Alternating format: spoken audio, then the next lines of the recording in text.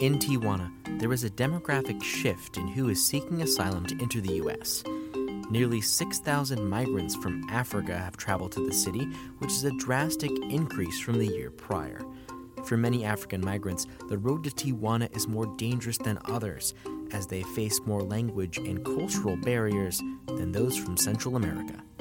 For the San Diego Union Tribune, I'm Daniel Wheaton, and this is Border Dispatch, a special episode of your San Diego News Fix. Gustavo Solis, you're part of the border team at the Union Tribune, and recently there seems to be a bit of a demographic shift when it comes to migrants that are seeking asylum at the border. What's new? Well, I guess the shift, it hasn't really happened recently. It's been happening over time, but nobody's really paid too much attention to it, and it's kind of happened silently. And that big shift is the growing number of migrants from African countries traveling through Mexico to get to the U.S. Mm-hmm. And we've been hearing a lot about the migrants coming, particularly from Northern Triangle countries. But what are the forces that are causing migrants to come from Africa? What's the unrest there? It varies by country. This last year, the biggest population was from Cameroon, and they're going through some civil unrest over there between the English-speaking population and the French-speaking population. So they're fleeing war over there. Other parts, other people flee things like famine, ethnic conflicts, political turmoil, political unrest. It just depends on where specifically they're coming from. Mm-hmm. And you've already mentioned Cameroon. And are there any other countries that are seeing a lot more migrants? Ghana has been one where migrants have been increasing. Ethiopia, Eritrea, Togo are also some African countries that generally tend to send a lot of migrants up through Mexico. And so what are some of the challenges that these migrants face? Because at least for Central American migrants, they majority of them speak Spanish comparatively, so that transition isn't as difficult. But what about these Africans? Right. Well, I think, first of all, it's important to note that for anybody, the trek up north is super, super difficult. Yes. It's dangerous. There are high percentages of people being robbed, beaten, women being raped, children being kidnapped. So that, independently of where you come from, there's no discrimination there, right? It's kind of shitty for everybody. Mm-hmm. With the African migrants, and even the just black migrants in general, those who come from South America or Caribbean countries, they face the added layer of racism, discrimination, and cultural barriers, language barriers, right? They're traveling through a country where they don't speak the language and they don't know the customs, and the people from those areas don't know their customs. So there's a lot of miscommunication, misinterpretation that fuels a tense situation already. Mm-hmm. And typically, what's the route that these Africans are taking to get to Mexico in the first place? There's two of them. For a while, it was through Brazil. Now it's more commonly it's through Ecuador. So they will fly from their country of origin to Ecuador, and some of them will literally walk from Ecuador to the Guatemala-Mexico border.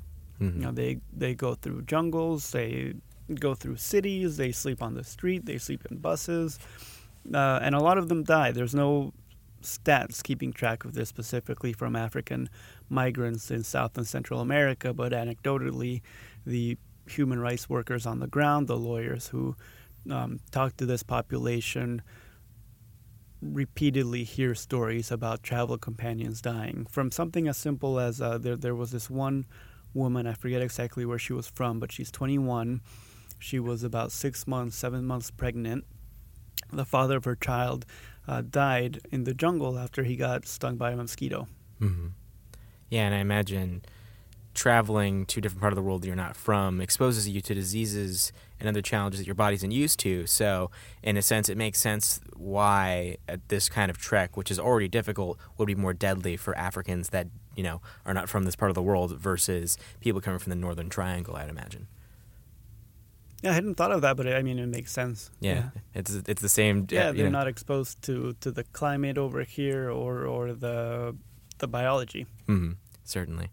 And so in Tijuana, there has been a variety of different nonprofits and religious organizations that have been trying to help migrants of all stripes and colors. Has there been kind of a caucus of sorts for Africans there? Yes, there has. They would say not as much as is needed, but it has been growing to kind of meet the demand. And both in the story, I talked to people from two different organizations, the Haitian Bridge Alliance and another organization based up in LA. And both of those started their work really sort of just kind of naturally, right? They were at the border, or somebody told them, hey, like, you know, there's black migrants here and who speak French or Creole, and we need your help. And at first they didn't believe it. One of the founders of the Haitian Bridge Alliance was like, nah, no way. Like, they go through Miami. They don't come through Tijuana, but sure, I'll go anyway. The first day she was there were about a dozen Haitian nationals there. She stayed a week, and by the end of the week, she realized it wasn't just Haitians, which obviously Haitians are from the Caribbean. They're not African migrants. But after that week, there were about 400 black migrants there, and many of them were African, as well as Haitians and Jamaicans over there. And she saw this great need. It's important to understand that most of the nonprofits, humanitarian, legal aid organizations cater to Spanish-speaking clients. So there already aren't enough resources for those kinds of people. The resources available for those who don't speak Spanish and speak other languages, including French, is almost none. So these organizations that try to cater to the African migrants, the black migrants, do so specifically because of the language and cultural issues. And because of this new policy that, well, not new, I guess at this point, it's been around for about a year, Remain in Mexico, many of these Africans are not finding a chance to cross into the border. Why don't you give us a recap of this policy that has kind of flavored border stories for this past year? Right. Well, so I should note there are actually two policies that are impacting, well, actually technically three now, three policies impacting non-Mexican migrants. Right. The first one is metering, which says that, you know, if I go to the border and I try to present myself to border officials legally and ask for asylum, they will tell me to turn around and come back later. The argument they say is that there's not enough space for them to process me and hold me for a couple of days. So just because of logistics, I need to wait through this metering process. So every day there's, like, in Tijuana, for example, there are 10,000 people waiting to come into the country, and they're going to be waiting 3 to 4 months. That's before they even get a chance to put into a program like Remain in Mexico, which is the second program. It started in January. It forces asylum seekers to live in Mexico while their cases in the U.S. are being adjudicated. The process lasts 8 to 10 months. So you're asking an asylum seeker to live in Mexico, and in Mexico, some of the most dangerous cities in that country are border cities. So you're asking them to live there for 8 months until their cases are adjudicated. The third policy is referred to advocates as the asylum ban. It went into effect in July, so the middle of the year, and is relatively recent, so we don't know too much about what the impacts are. But what it says is that if you're a migrant who presents himself or herself at the U.S. border, but you crossed through another country, then you're not eligible for asylum. It essentially bans any non-Mexican migrant from being eligible for asylum unless they applied for asylum in another country. So for people from Central America, it includes them because they go through Mexico. People from Africa, obviously, it includes them because they went through multiple countries in South and Central America. And those people, according to that new policy, which is being sued in federal court, are not eligible for asylum right now. They can get other forms of immigration relief. There's withholding of removal and a special type of protection over an international statute, but they aren't as strong as asylum. And what's the kind of mood among African migrants? Because it seems like for many, there's a willingness to for some, to stay and wait in Tijuana if things change, if, for instance, Trump loses the election and policies radically change come, a new president. Is that kind of hope still present within these Africans, given that they're, a minority within a minority in a foreign country? I'm not sure if any of them are waiting. I mean, maybe they are, maybe they're not. Practically speaking, the cases take so long that by the time they finish, it will be after the election for some of these folks. I do know that when they come to Tijuana after months and months of being on the road, they have a shield around them. Throughout the journey, they face discrimination, right? They got robbed, they got beaten, they have these walls to protect themselves. So by the time that they come here, they are very suspicious of anybody. They don't want to talk to anyone. Even people offering help, they're very skeptical.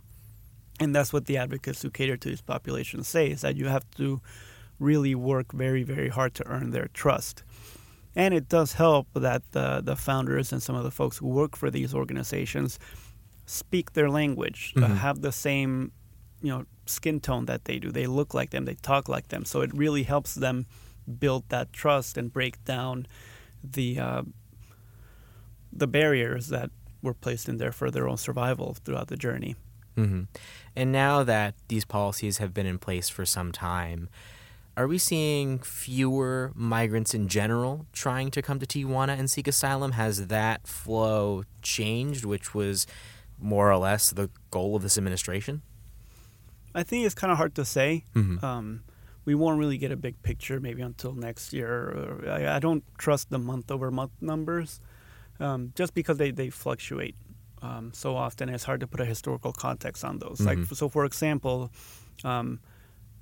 normally there's a certain time of year based on the weather where migration increases or decreases, and you see that with border apprehensions, right? So in the summertime it will go down because it's too hot, and then wintertime it'll go up. But then around the holidays it'll also go down because people don't want to travel. Central Americans are very Catholic Christian countries. They don't want to leave home during that time. So the month over month, it fluctuates, but it could be because of the weather, or it could be because of the holidays, I think with a little bit more time, we'll be able to really see what the impact is. We do know that at the pressure of the U.S. government, the Mexican government has taken several efforts to stop the flow from the Mexico-Guatemala border to the U.S.-Mexico border. Around August, they started restricting the number of transit visas that they give to migrants. So these are like a 20-day visa that lets you travel through Mexico. That stopped. So if you go to the city of Tapachula in the most southern state of Mexico, you will see a literal tent city mostly made up of African migrants who are not able to legally go through Mexico. And they're camped out in front of the Mexican immigration office to try to pressure them to get them visas so they can apply for asylum here. Whether they're eligible or not, most likely they won't be, but they still have a legal right to apply just like everybody else.